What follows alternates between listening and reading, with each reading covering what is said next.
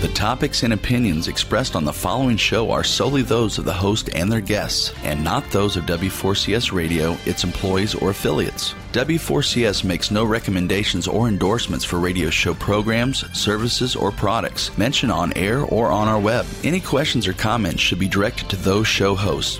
Thank you for listening to the Cancer Support Network on W4CS.com. Any health-related information on the following show provides general information only. Content presented on any show by any host or guest should not be substituted for a doctor's advice. Always consult your physician before beginning any new diet, exercise, or treatment program.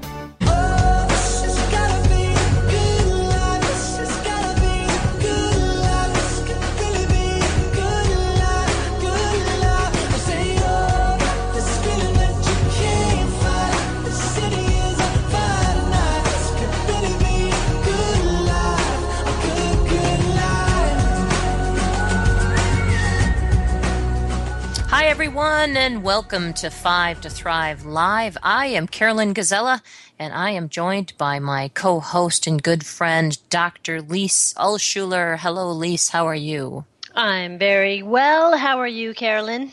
I'm great. You know, this past weekend I had a visit from my sister, who is she's like my hero. My sister is a 3-time cancer thriver.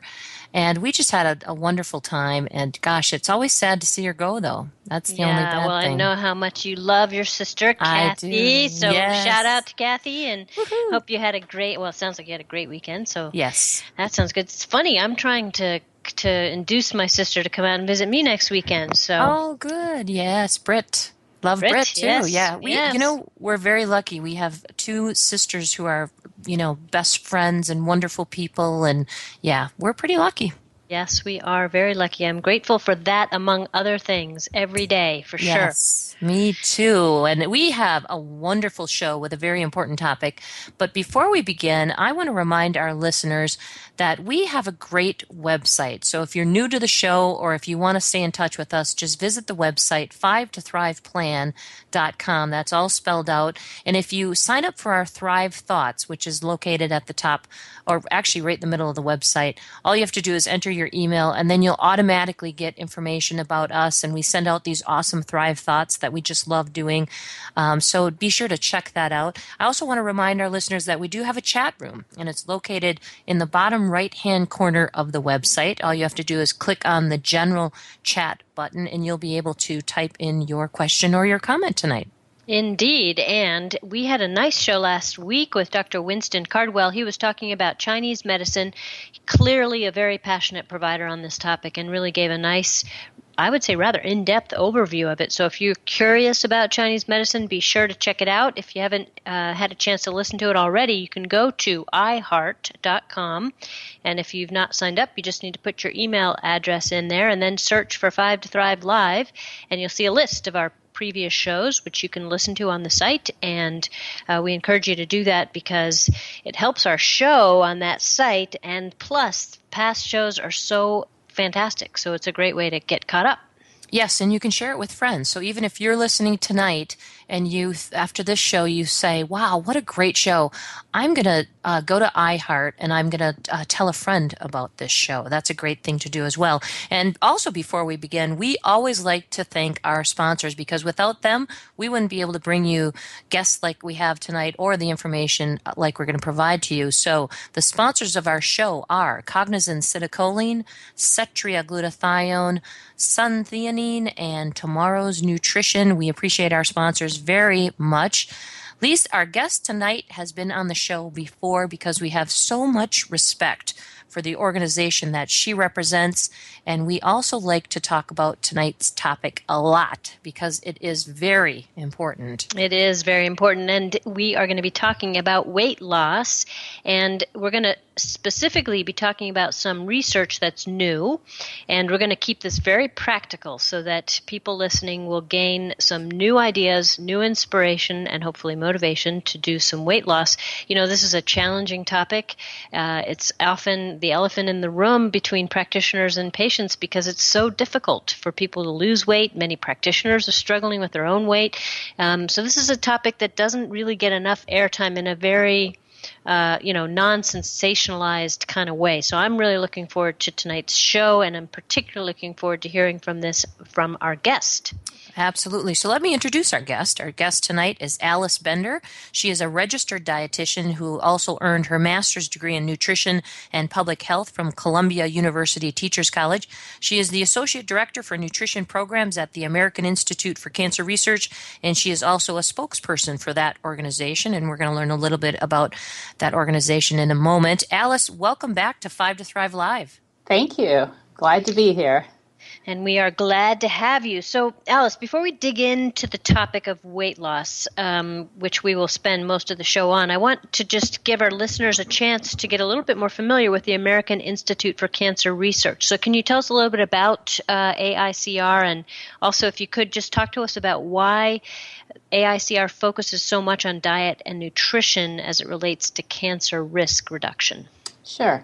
So our AICR's mission and our passion really is to empower everyone, kids, parents, adults of all ages really, to make lifestyle choices to lower their risk for cancer, and also to support cancer survivors as they take steps to be as healthy as they can be, both during and after treatment. We do fund and support and analyze the research on this topic, and we translate that research into recommendations and practical steps. So we look at the research related to diet and weight and physical activity and how that relates to cancer prevention and survivorship. So our practical steps really focus on ways to eat smarter, move more, and be a healthy weight, because we estimate that about 1/3 of many of the most common cancers could be prevented in the U.S. if everyone were to follow our recommendations to be a healthy weight, to eat a healthy diet, and to move more. Wow, 1/3. I mean, that's a very significant number. And we love the fact, Alice, that your organization also really provides a lot of support for survivors, or as we like to call them, thrivers. Thrivers, yeah. Yeah, I mean, that's something that we're passionate about. We've been talking about that patient population. After you're done with treatment, they're often scratching their heads and saying, now what? So that's awesome. Now, let's talk about weight loss, because it's, I have to be honest with you, this is an area that I struggled with for years, and I really have to be very careful about my activity levels and my eating. Otherwise, I'll pack on the pounds rather quickly. So what seems to be the biggest struggle for people? Is it the actual losing of the weight, or is it keeping it off? Well, from my experience working with people, and actually what the research seems to be showing as well, is that often people can be successful with losing weight. I wouldn't say that it's easy to lose weight ever, but once the weight is off, keeping it off seems to be tougher. There are a variety of reasons for that. One is that you need less food as you weigh less. You don't need as many calories, so it's not like you can go back to eating more after you've lost your weight. And sometimes it is hard to keep up those changes in habits that you might be able to make for 6 months or a year, and you lose the weight, but it's a continuation. You have to keep doing that. Some people do follow a weight loss diet that may not be sustainable. So even though you might go on a crash diet or something that's a little bit not perfect for you, it's tough to stick with it. So you may go back to your old habits.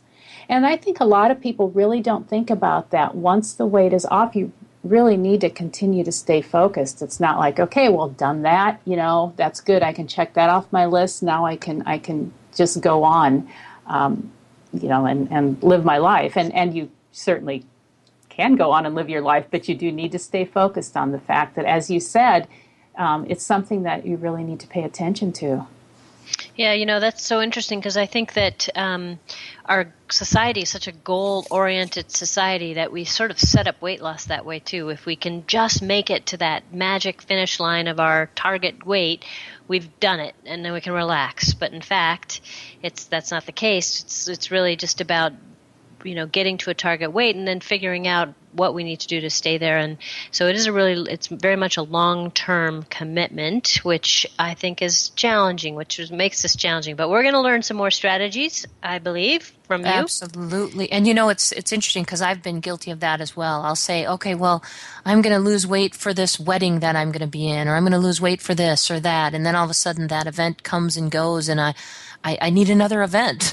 We often talk about how it has to be sustainable, that, these are habits that have to last for a lifetime. So I'm glad that we got that out of the way, but we have a lot of practical information coming up. We're going to be talking about low carb versus low fat, and we've got all kinds of information for you. So on that note, we're going to take a quick break, and when we come back, we're going to continue this important conversation with registered dietitian Alice Bender. Stay tuned. We'll be right back.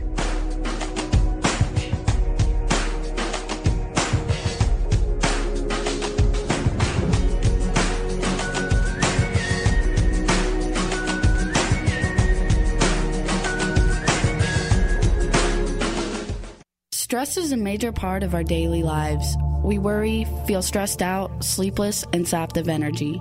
Fortunately, there's a natural product that can help.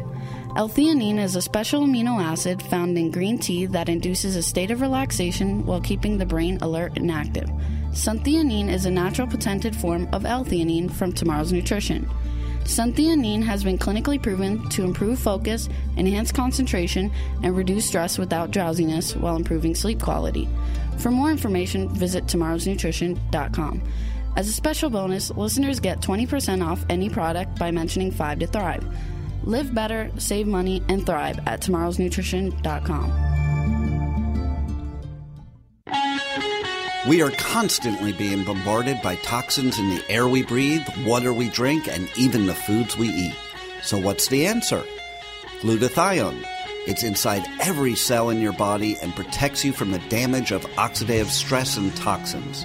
There's a special patented form of glutathione that is superior called Cetria. Cetria is pure, vegetarian, and allergen-free. Help replenish your body's reserves of this very important nutrient, detoxified a natural way. Visit CetriaGlutathione.com. That's CetriaGlutathione.com.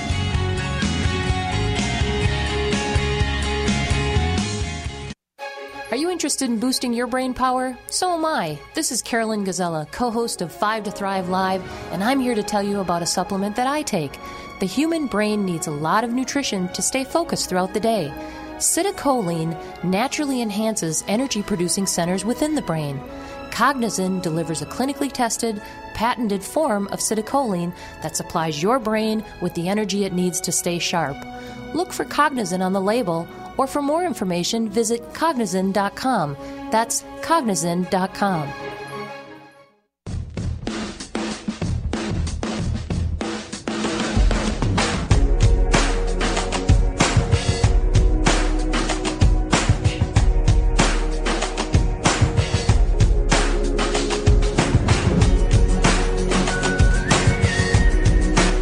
Welcome back to 5 to Thrive Live. I'm Dr. Lisa Schuler, and I am joined by my co-host, Carolyn Gazella, and our guest, Alice Bender, registered dietitian, who is with the American Institute of Cancer Research. And we are talking about weight loss, and we're about to dive right into it. And I would love to have your participation in our conversation. So if you'd like to join our conversation, just click the general chat box on the bottom right of your screen, and you can just type in your question, and we will be paying attention to that throughout the show.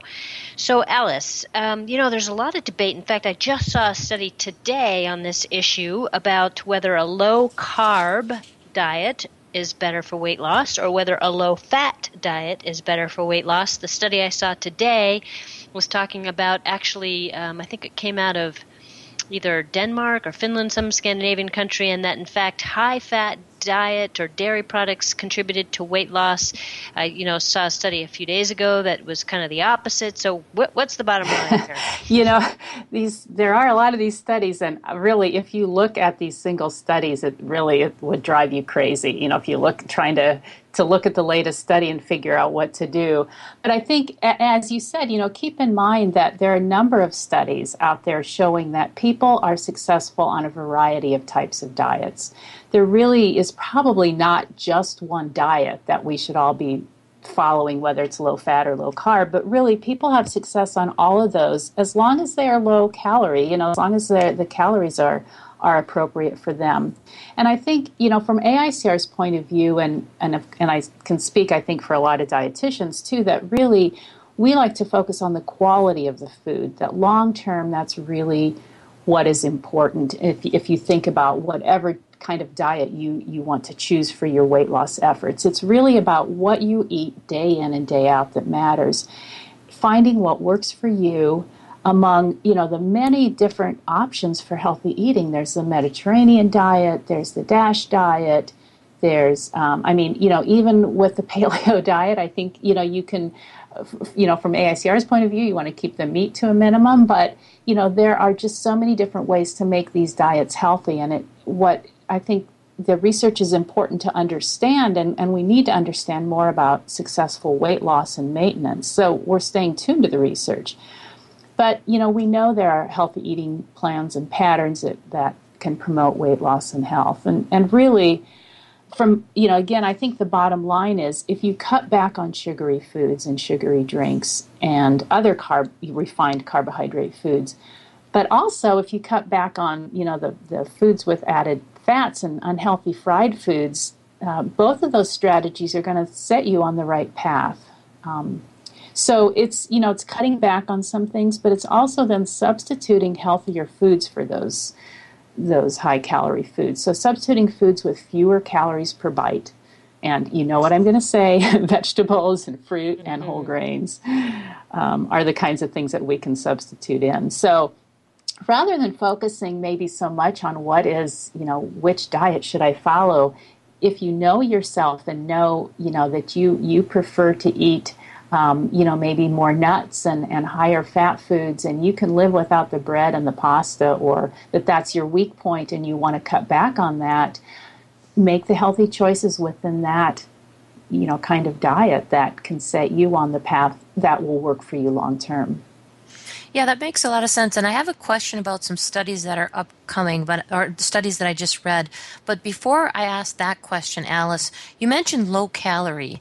I would imagine that this is also not a one-size-fits-all approach. But is there a calorie range that seems to be kind of the sweet spot for most people? Yeah, I think in general, if you think around 12 or 1,400 calories, maybe on up to...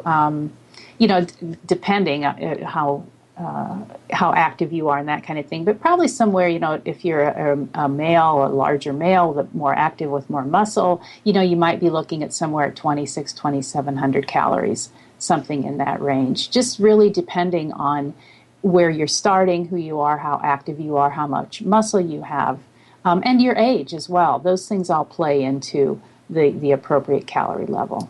Right. Yeah, a lot of things at play here. So when we were talking about specific strategies, there were two new studies, and these were actually featured on the AICR website, and it's AICR.org is the website. It's a phenomenal website. I check it out all the time.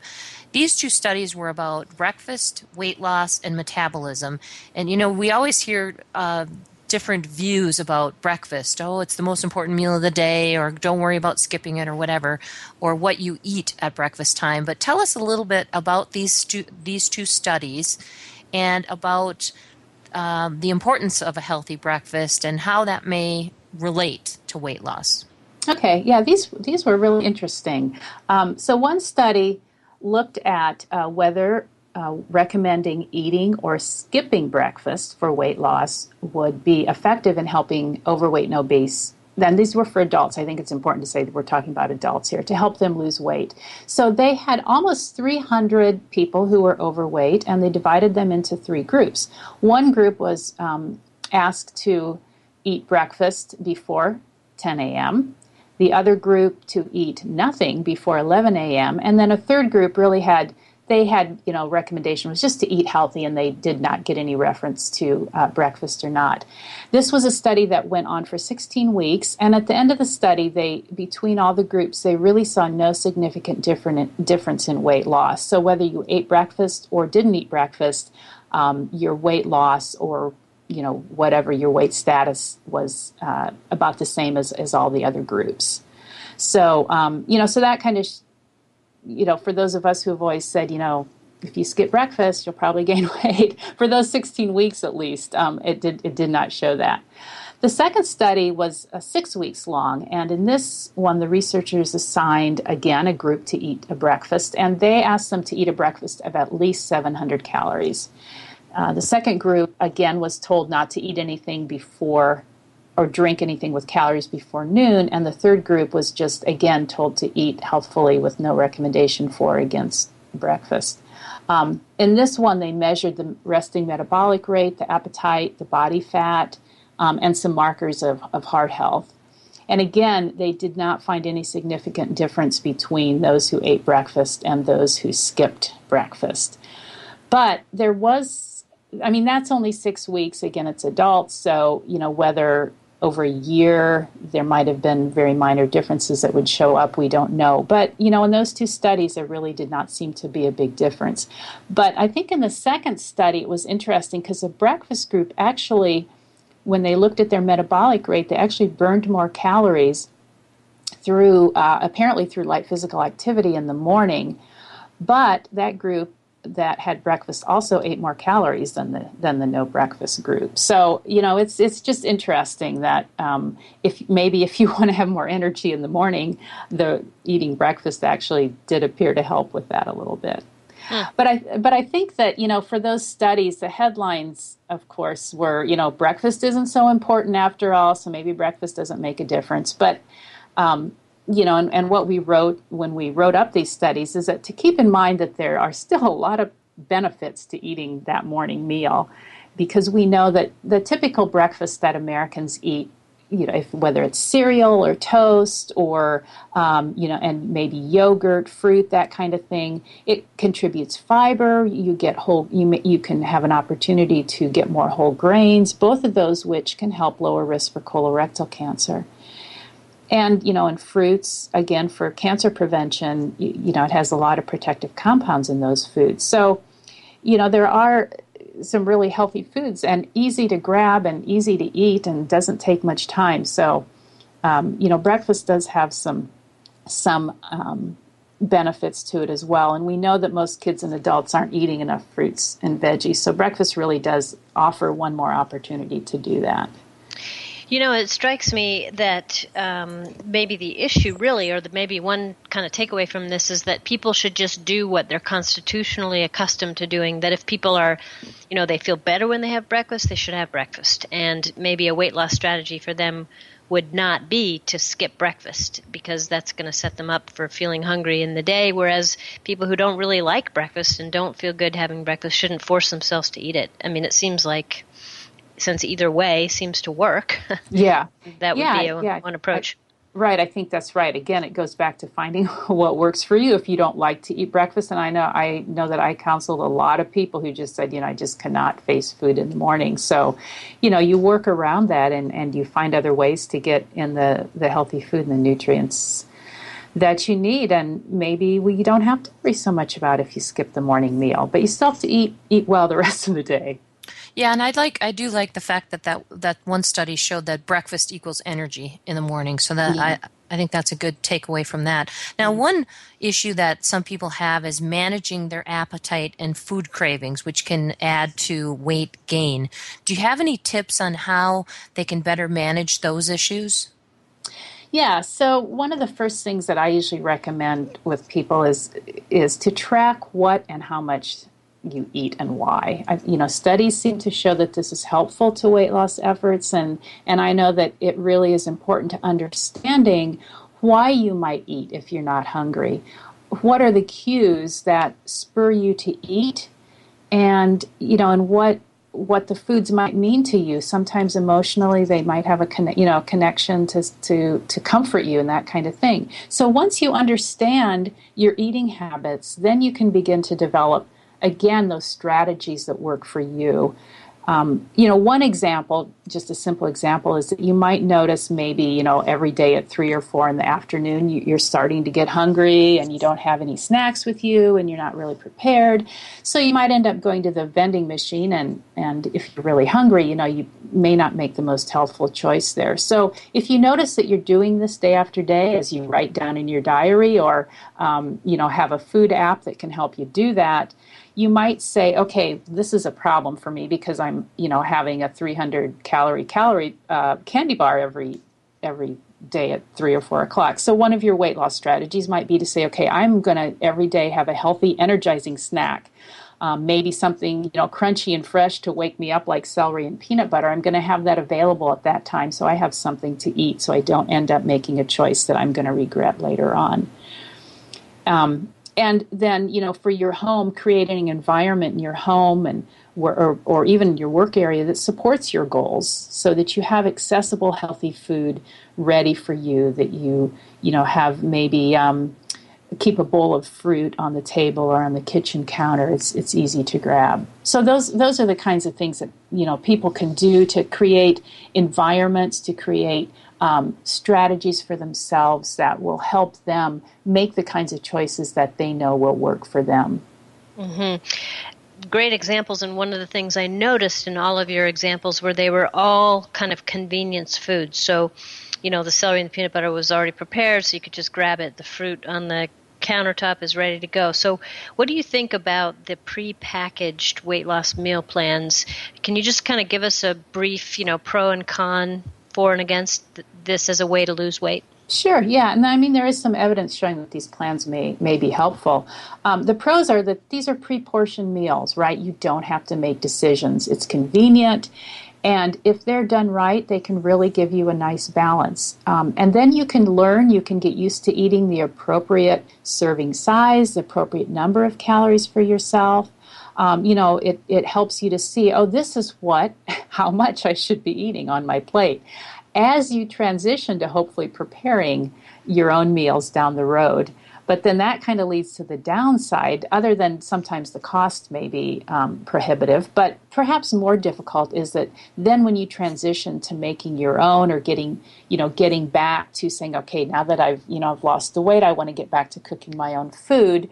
If you really haven't sort of incorporated some of what, was beneficial about those pre-portioned meals, you may go back to eating the way that you were before, which was not helpful. So I think, they can be great as one way to help you move toward a new way of eating. And I think it's just, again, it's another sort of part of a person's strategy that you can say there's no one thing that's going to make it work. It's putting all these things together to figure out what works for you. And you bring up a really good point about that transition. Keeping in mind that if you're going to go the prepackaged route, to keep in mind that eventually there will be a transition. So being mindful of okay, well, how am I going to do the transition? What do I need to pay attention to now? And I think that's a really good point.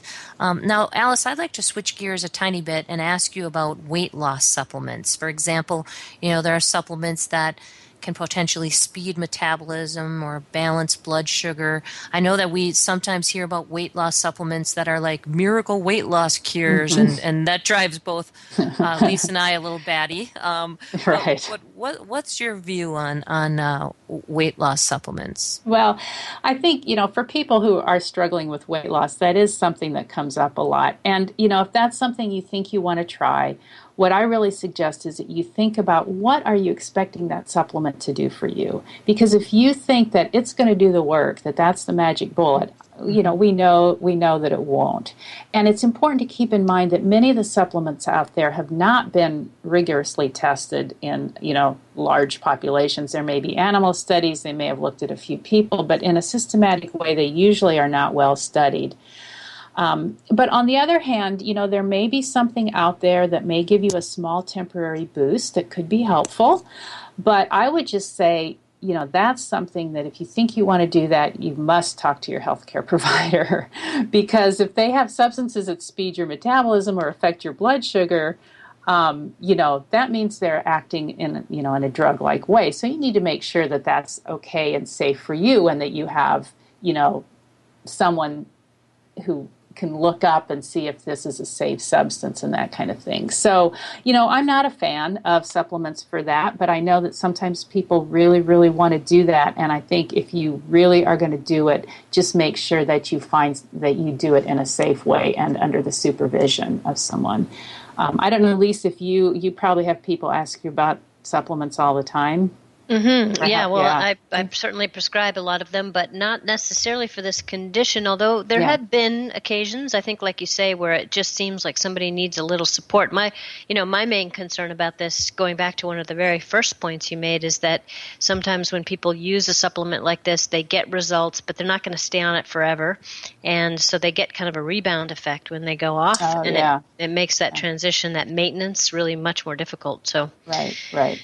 Yeah, that can be a challenge. So let's go back to some more research that I found interesting. And there was another study published in the journal Obesity that you featured on your site, and it was talking about how friends, family, colleagues can support weight loss. And I really like this concept. I talk to my patients a lot about the importance of involving their family and friends into their healing network in a lot of ways, and weight loss sure makes sense. So can you tell us a little bit about that study and then maybe give us some takeaways from it?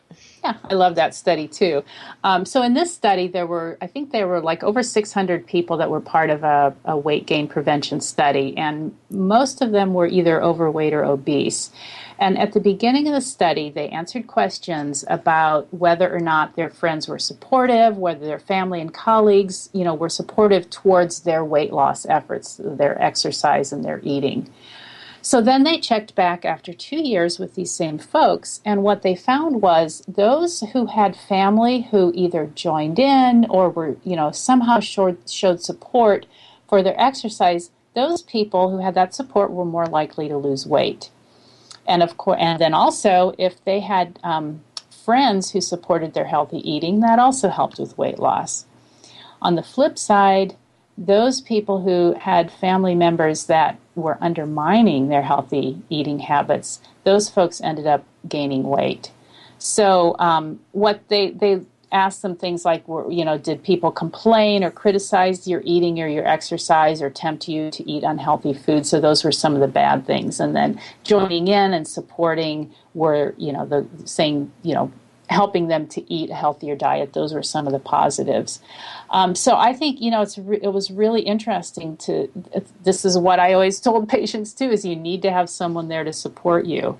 I would see it a lot that people were undermined by, whether intentionally or not, by those who were around them. It really made it difficult for them to make changes. And so I love to see this in a study. Yeah, I love that study as well. And speaking of support, right now the AICR is in the midst of its New American Plate Challenge, which is an online weight loss program, and you provide folks with a lot of support as they're going through their weight loss challenge. So tell us a little bit about that program. Is that something else that somebody can sign up for now, or did they kind of miss the beat? They were only in week 2, so they can definitely sign up. They can go to it's NAP Challenge, NAPCHALLENGE.org, and sign up. We will. What you'll get is 3 emails per week. On Monday, you'll get your challenge for the week. 4 of them are for moving more, and 8 are for healthier eating. And you'll get your challenge for the week, and on Wednesday, we'll remind you of that challenge. And then on Friday, we'll give you a teaser for next week's challenge so you can be prepared. It's 12 weeks long. We have all kinds of tools there. We have background information. We have ideas, tips to help you meet the challenge.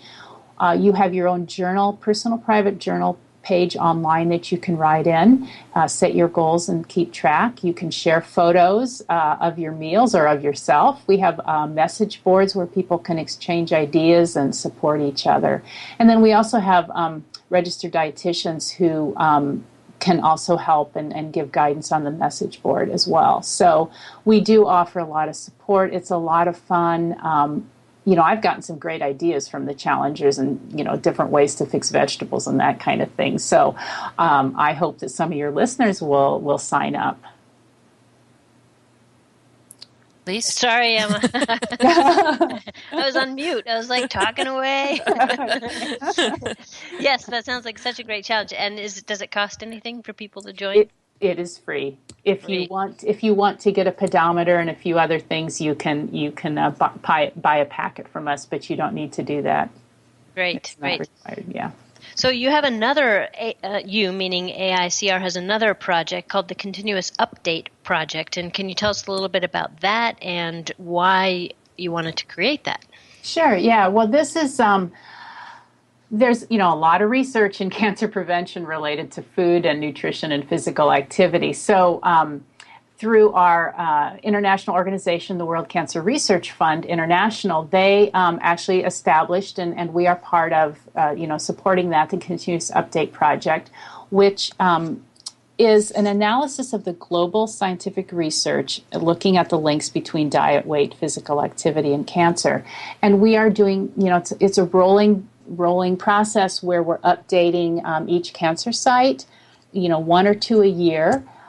So there's a team in the UK that is gathering all of the literature. They're putting in a database. They're publishing papers on it. And then our expert panel looks at the research that they report on, and they come up with the expert report based on what the research is saying. So you can go to our website and find it, aicr.org/continuous update project. You can look at the reports that we've already had and see what's coming up in the future. Perfect. Well, this is great. And Alice, one of the things that you guys provide is a list of your top 10 ways to reduce cancer risk.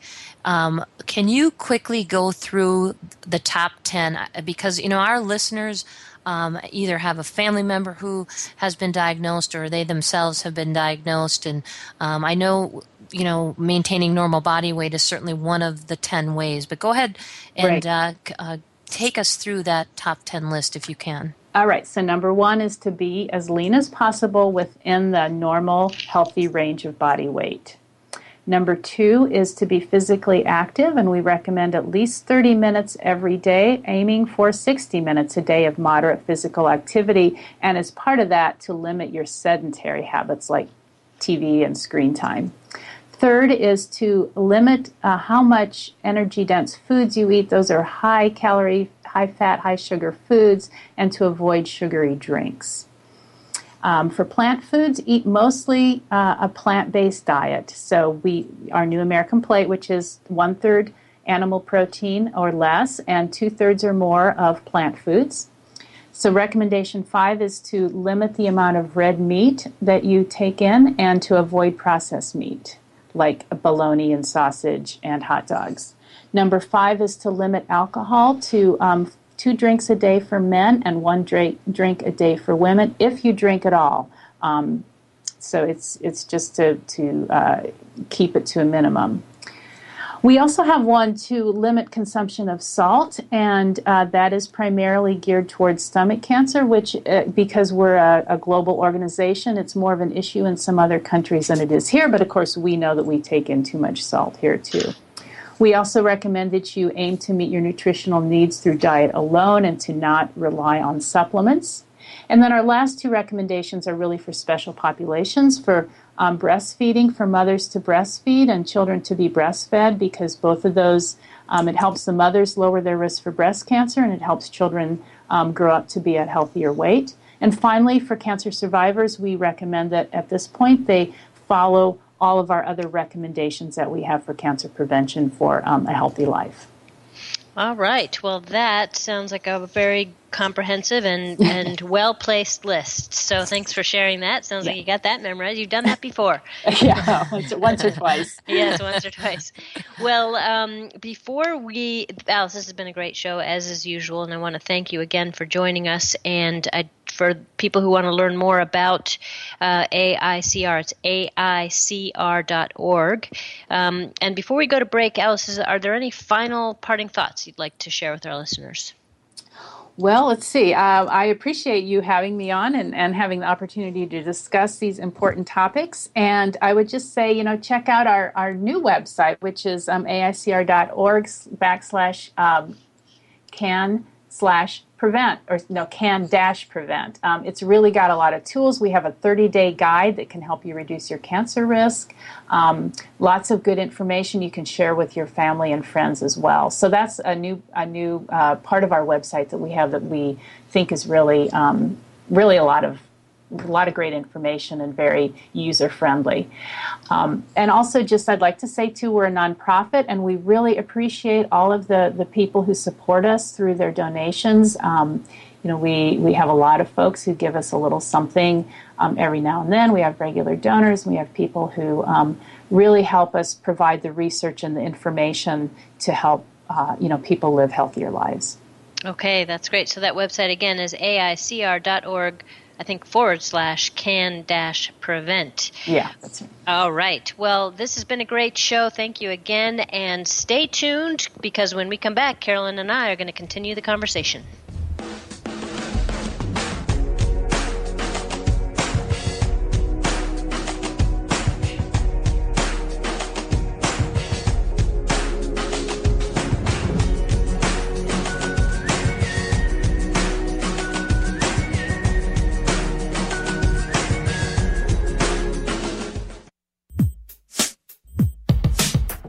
Green tea is good for us. It's a key part of the 5 to Thrive plan. What if you don't care for the taste of green tea? And with so many green tea supplements, how do you choose? No one wants to waste their money on a poor quality product, and I know I want organic to avoid the harmful toxins. That's why you should choose Sunfinin.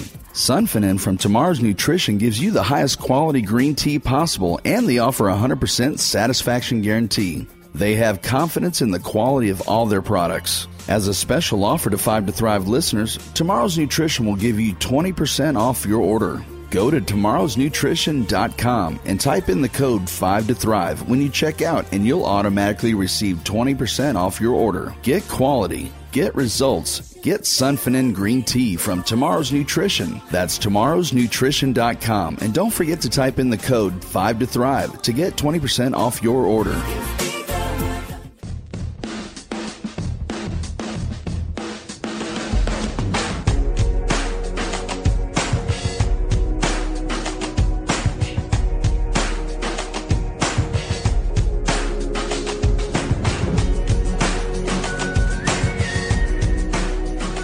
Welcome back to 5 to Thrive Live. If you've just joined us, I am Carolyn Gazella, and I am here with my good friend and co-host, Dr. Lise Alschuler, and we just had a great conversation about weight loss. Lise, this is such an important topic. We talk about this a lot when we do presentations, and we've talked about it before on the show. And the reason we keep talking about it is because it's so important. As Alice mentioned in the beginning, if people were to have a healthy diet and maintain normal body weight, just those two things, they estimate that 1/3 of the most common cancers could be prevented. I mean, that's huge. Mm-hmm. Yes, indeed. Yeah, I think that whenever we talk about this topic, I'm sure it's a little bit unsatisfying on some levels, honestly, because there's not a quick fix, and it's a difficult thing. I mean, for people who have extra weight and who have tried to lose the weight, it's hard, and so there's no easy answers. But what I really like about Alice's approach is that she really, in very much in keeping with our 5 to Thrive plan, she kept she really stayed on message with the fact that this does not have to be complicated, and that actually it really boils down to some very simple foundational changes, primarily eating a high-quality diet, so making food choices that are, going to be full of really good nutrients, which is what I think she meant by high quality, not processed, basically, and to look at the caloric intake and just work with that as a number. So track your calories coming in and try to reduce the calories. And then beyond that, there are nuances that she spoke about. But really, I think it boils down to those two kind of fundamental principles, which that's not a crash diet plan. That's a long-term sustainable diet plan. Yeah, I like what she has to say too, and I think you're right. What she's talking about really is in line with our 5 to Thrive plan, and I thought we could take a couple minutes to kind of talk about what you and I have done, or maybe you have some patients that have been successful, and I'd like to give a couple of examples. I was talking the other day to a close friend's father who recently lost a lot of weight, and he's an elderly gentleman, and he has to use a scooter because of his post-polio syndrome that he has. So he's very limited in terms of using exercise to lose weight. And he told me that he did 2 primary things that helped him lose like 30 pounds. And one was he was a soda pop drinker. And he gave up soda pop completely, and he drinks lemon water, and he doesn't budge from that. And then the second one is that he really reduced bread. He was also a big bread eater, and he reduced the other carbohydrates as well. But those 2 things, he was able to successfully lose the weight, has more energy, feels better, and now he's going to be able to sustain that, and he's doing great. And the other thing is actually more personal. We've started the show by talking about my sister Kathy, and one of the things that Kathy and I do is we support each other in our exercise goals and our weight loss goals and our diet. And even though we don't live in the same city, we email every morning, and we'll email sometimes several times throughout the day. And we often say, okay, are you going to get your workout in? And, then we'll email back, well, I only have time for 30 minutes, and so then the next email is, that's okay, 30 minutes is better than none. And, what was your lunch? And, oh, I had this wonderful salad for lunch. And I cannot tell you, having her support on that level is so critical. And it just made me think of that study that Alice was talking about. And it made me think about what you talk to your patients about, involving other people and surrounding yourself with these supportive people, and not just about weight loss, but about exercise and fitness and just trying to reduce our risk of developing cancer. It just made me think of Kathy. Mm-hmm. Yeah, that's great. Well, and those are really great stories. I want to go back to your first vignette there with the soda. I think soda is an evil food. I'm sorry to say that, but I'm not really sorry to say that actually. And there's been some studies recently that have really shown very clearly that even diet sodas trigger the same insulin response that sugar sodas do, so it can still contribute to this condition of insulin resistance that is one of our 5 key pathways, very much correlated with extra weight. And the regular sugar sodas are just basically empty calories, but in particular they have a lot of high fructose corn syrup. And there was a large study that looked at all different kinds of sugar and the relationship between sugar and premature death or risk of death. And the only sugar that they found that was associated with a premature risk of death was high fructose corn syrup in liquid form. So essentially sodas and other, kind of liquid beverages. So I think it's really not good for our health at all. And that might be a really good starting point for people. Yeah, I would agree, and I think that it certainly. And this wasn't the first time I've heard that. I'm not a soda drinker. I was years and years ago, but yeah, this definitely. And Lisa, I wanted to ask you another question too, because she mentioned food apps, and I have not used a food app, and I'm wondering if either you or for your patients, if you find any of these apps, like phone apps, do you find them? Are you familiar with them? And is that something that somebody should research?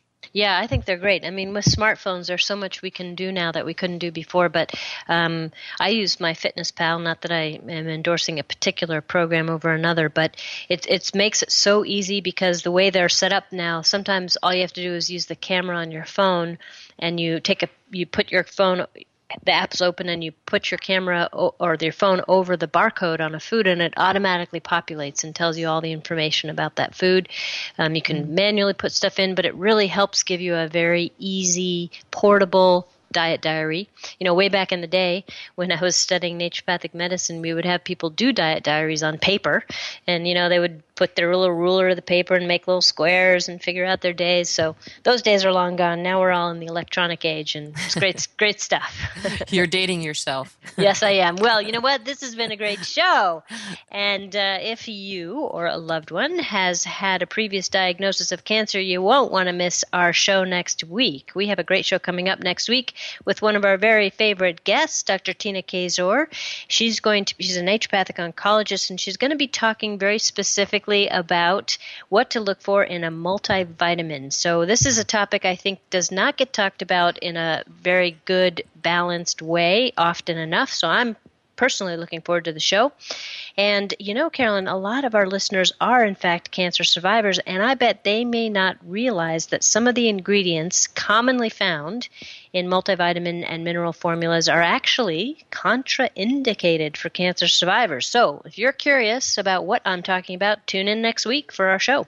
Absolutely. I can't wait for that show. It's so important, especially for cancer thrivers. So remember, if you want more information about us, our books, this show, past shows, whatever it is that we're up to, go to our website, 5tothriveplan.com. You can also follow us on Facebook or Twitter just by typing in 5 to Thrive, and you will find us. Enjoy the rest of your evening, and may you experience joy, laughter, and love. Okay, Lise, what time is it? Time to thrive. Have a great night, everyone.